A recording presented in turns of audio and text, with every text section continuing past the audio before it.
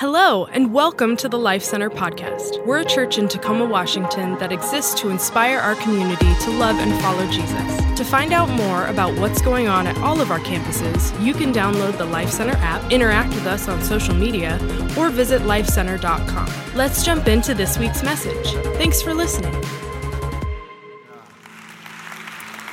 Today, in just a few moments, we're going to celebrate communion together. And I want you to know that today is different by design. Can you say by design? By design. Today is intentionally different. And here's what I mean. Today, communion is the message. Today, communion is the message. We're going to pause. We're going to intentionally slow down. We've been in this series now for 4 weeks where we've been talking about rhythms. And we've been focused these last number of weeks on the rhythm of rest. Our emphasis has been on Matthew chapter 11, where Jesus says, hey, if anybody's tired or weary, come to me and I will give. Can you say give? I will give you rest. Rest, it's a gift. It's not something we can earn. It's not something we can deserve.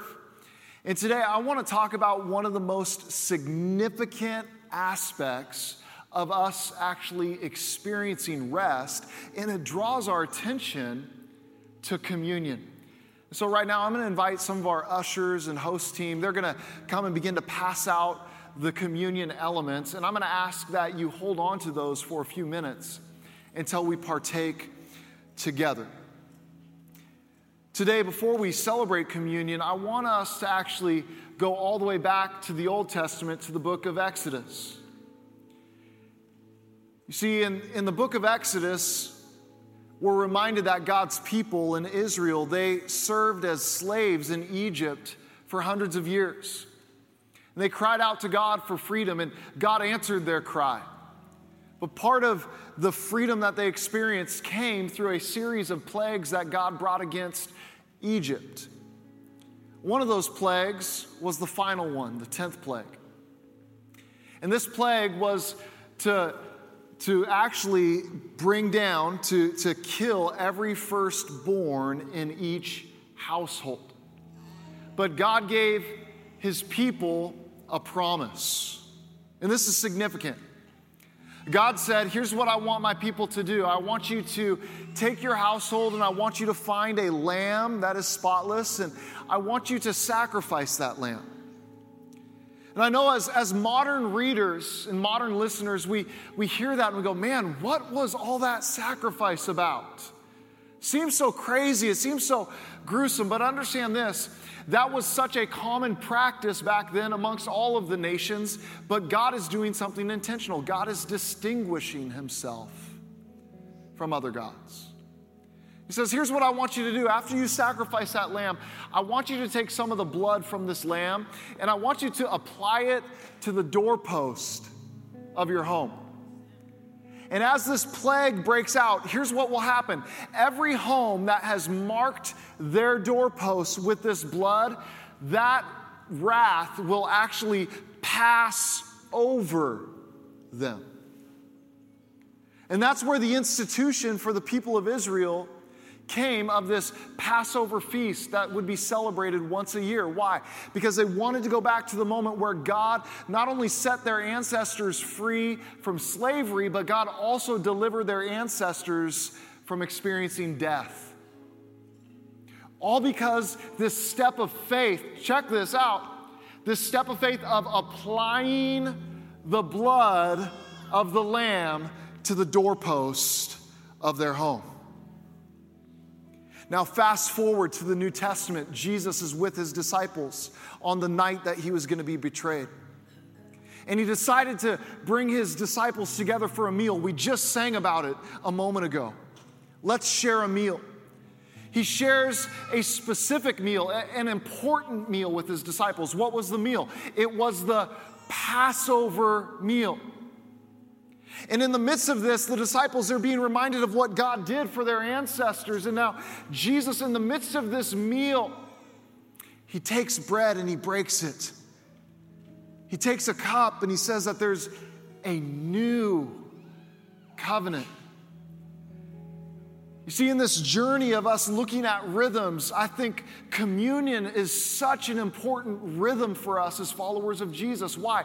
Because it should force us to rest. To rest in what, though? I'm going to get to that in a moment.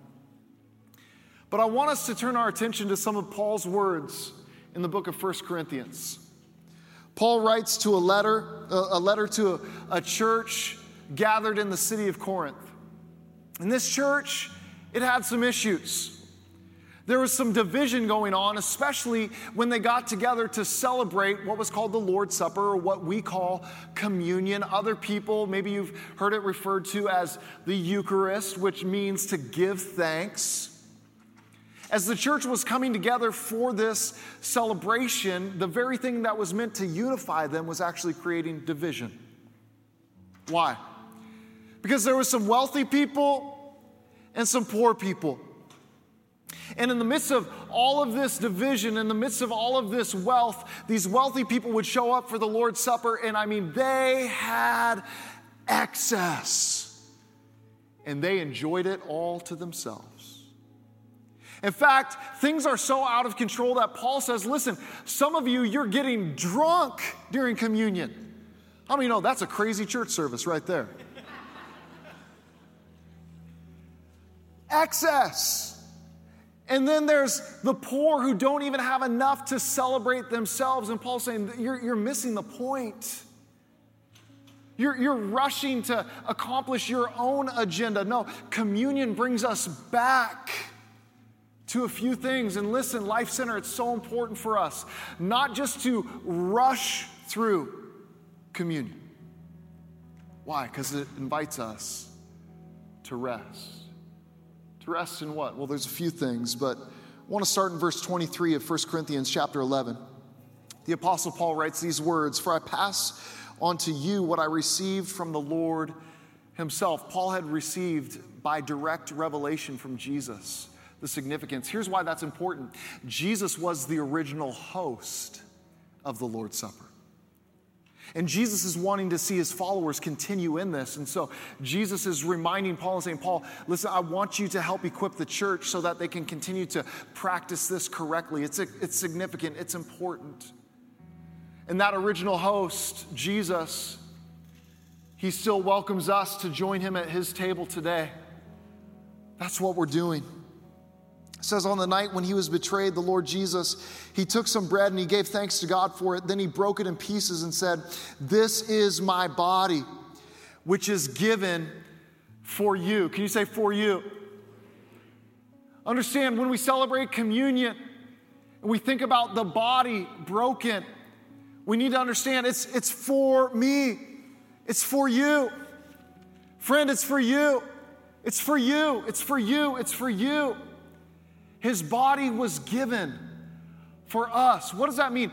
It means that it gives us a chance to pause when we celebrate communion and look back. Look back at what? To look back at the cross. See, Jesus allowed his body to be broken. Jesus paid the penalty we deserve. He accomplished for us what we could not accomplish. And I have good news for each and every one of us today who have put our trust in Jesus. Our debt has been paid in full. So when we look back, we remember no more shame, no more condemnation. I'm a son, I'm a daughter of the King. But when I come to this table, I need to pause and I need to look back and remember. Jesus says, "This is my body, which is given for you. Do this in remembrance of me." When we take time to do this in remembrance of him, we're remembering his substitutionary work for us. He became our substitute on the cross. In the same way, he took the cup of wine after supper, saying, "This cup is the new covenant between God and his people." In Jeremiah chapter 31, verse 31, Jeremiah prophesied that there was a time coming where the Lord would establish a new covenant between he and his people. And Jeremiah said this covenant will be different because God would actually write his law on the hearts of his people. And here's what Jesus is saying. The time is now. This is the fulfillment. What we've been looking forward to, this new covenant is available right now. And here's how this covenant is available. It's confirmed, it's sealed in my blood. It's a new covenant, it's agreement confirmed with my blood. Do this in remembrance of me as often as you drink it. For every time you eat this bread and you drink this cup, you're announcing the Lord's death. Again, we look back. You're announcing the Lord's death until he comes again. As we come to the Lord's table today, we not only look back, but here's the good news. We also look ahead. Can you say look ahead? Here's why this is significant. Our King is coming again. And someday, listen, someday he will set all things right. These bodies will be transformed. No more sickness, no more pain, no more suffering. And so in communion, we look back, but friends, I have good news because our King is coming again. He will set all things right. And as we celebrate communion, we don't just look back, we look ahead. We celebrate. Jesus is coming again. Paul continues. So anyone who eats this bread and drinks this cup of the Lord unworthily is guilty of sinning against the body and the blood of the Lord. Let me pause there for a moment. Paul doesn't say that communion's only for worthy people. I want to remind us, communion is not for perfect people. Communion is for forgiven people. But when he talks about unworthily, he's talking about an attitude, a mindset, where it's not the right heart.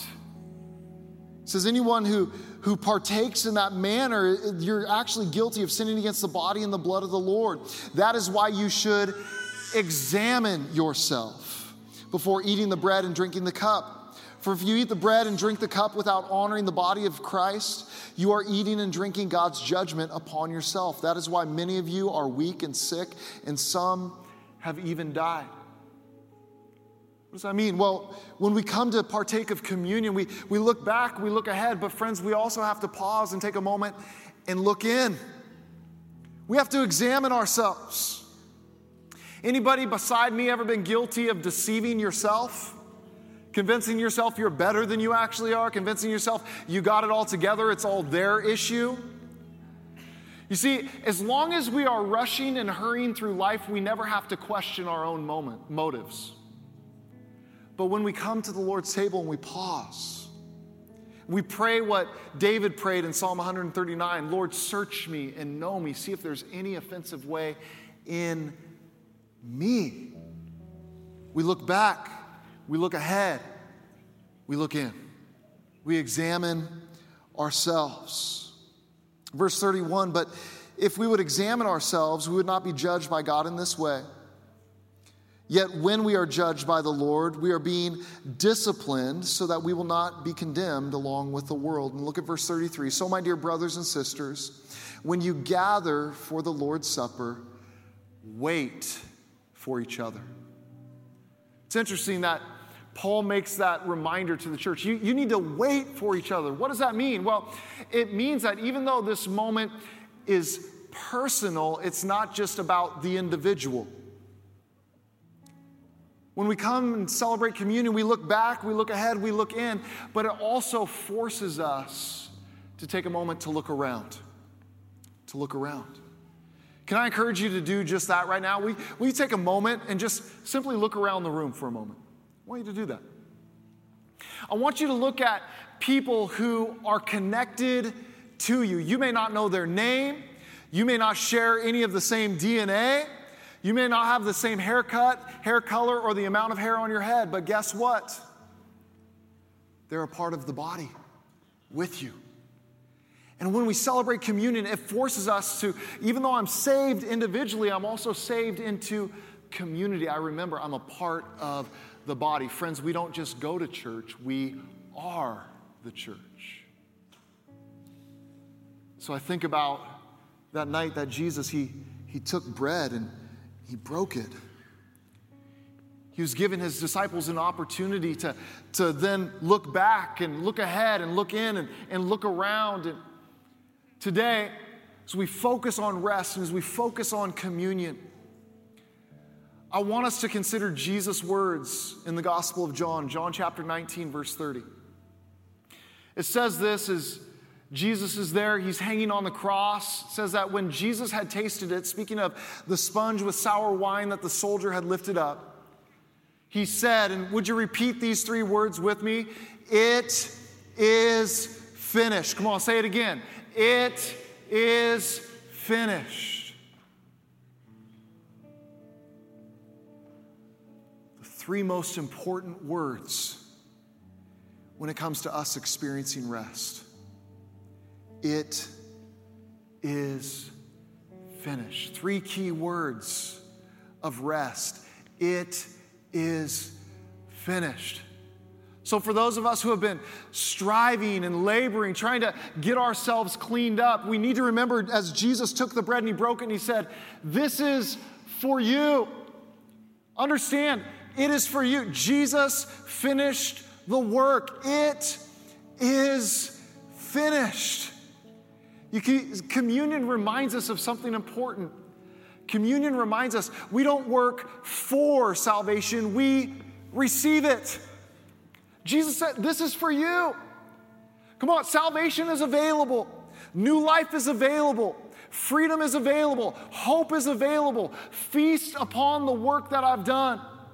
I love going all the way back to Exodus that God commanded the people, you need to eat this meal. Why? Because tomorrow you're going to flee from Egypt and you're going to need a source for the journey. This is for you. A source for the journey. Day in, day out. Jesus, you're my source. Lord, I feast upon what you've done for me. I feast upon who you are and all you've accomplished for me. Jesus, I rest in your finished work. What a powerful reminder for us today. We don't work for salvation. Friends, we receive it. So with that in mind, would you grab the bread today? Would you hold it in your hands? And I'm going to ask that we take a moment to bow our heads and reflect for a second, to examine ourselves, because maybe there's something that the Lord's been trying to get our attention with, but again, we haven't been very good at resting. We haven't been very good at listening, and right now is an opportunity. But as well, as I said earlier, communion isn't for perfect people. Communion is for forgiven people. Today, maybe you're in this place, or maybe you're watching online, and you realize, God, I need forgiveness. That's my starting. I need to receive. Jesus, I need to make personal what you've done for me. Jesus, I want to receive this salvation. I want to receive this forgiveness. Today, if that's you, would you just simply raise a hand, just hold it up for a moment and say, yeah, that's me. I need this forgiveness. Yeah, thank you, thank you, thank you. Yes. Yeah, lots of friends. Yeah, thank you. I'm going to take a moment to pray. Jesus, I pray over every individual who raised a hand. Lord, I pray that the truth of this message, that your body broken, symbolized in this bread, it's for them, it's for me, it's for us, it's for this city, it's for our nation, it's for our world. Lord, thank you for the hope of salvation that we have through your life, your death, and your resurrection. Lord, thank you for the opportunity to just slow down a little bit as a church and rest and rejoice in this finished work. It changes everything. And so, Lord, we thank you for it today. Lord, we thank you for your body that was broken for us. Lord, today we receive this work that you've done for us. In your name we pray. Let's go ahead and partake of the bread together.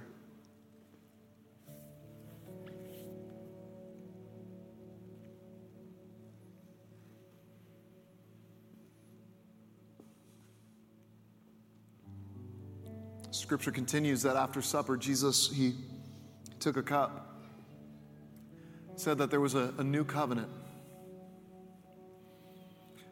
new way of relationship, that his blood, it was more than enough to cover over our sin. You see, just like in the Exodus where the people applied the blood of the lamb to the doorposts of their home, friends, today we have the opportunity to apply the blood of Jesus to the doorposts of our hearts.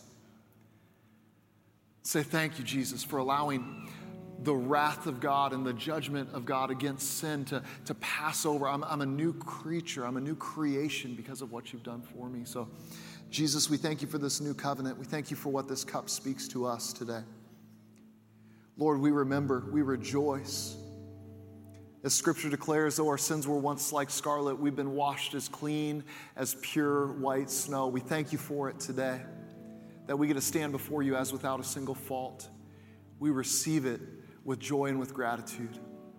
Let's go ahead and partake together.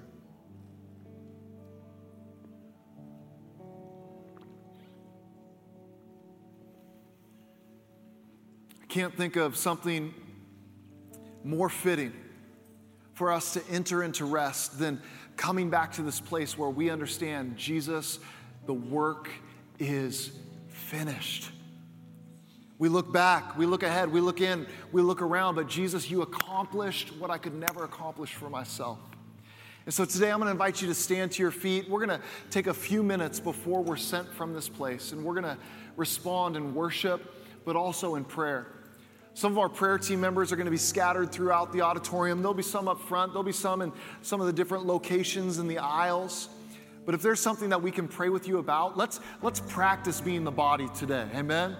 Let's worship the Lord together. Brandon and the team, they sang this beautiful song a moment ago.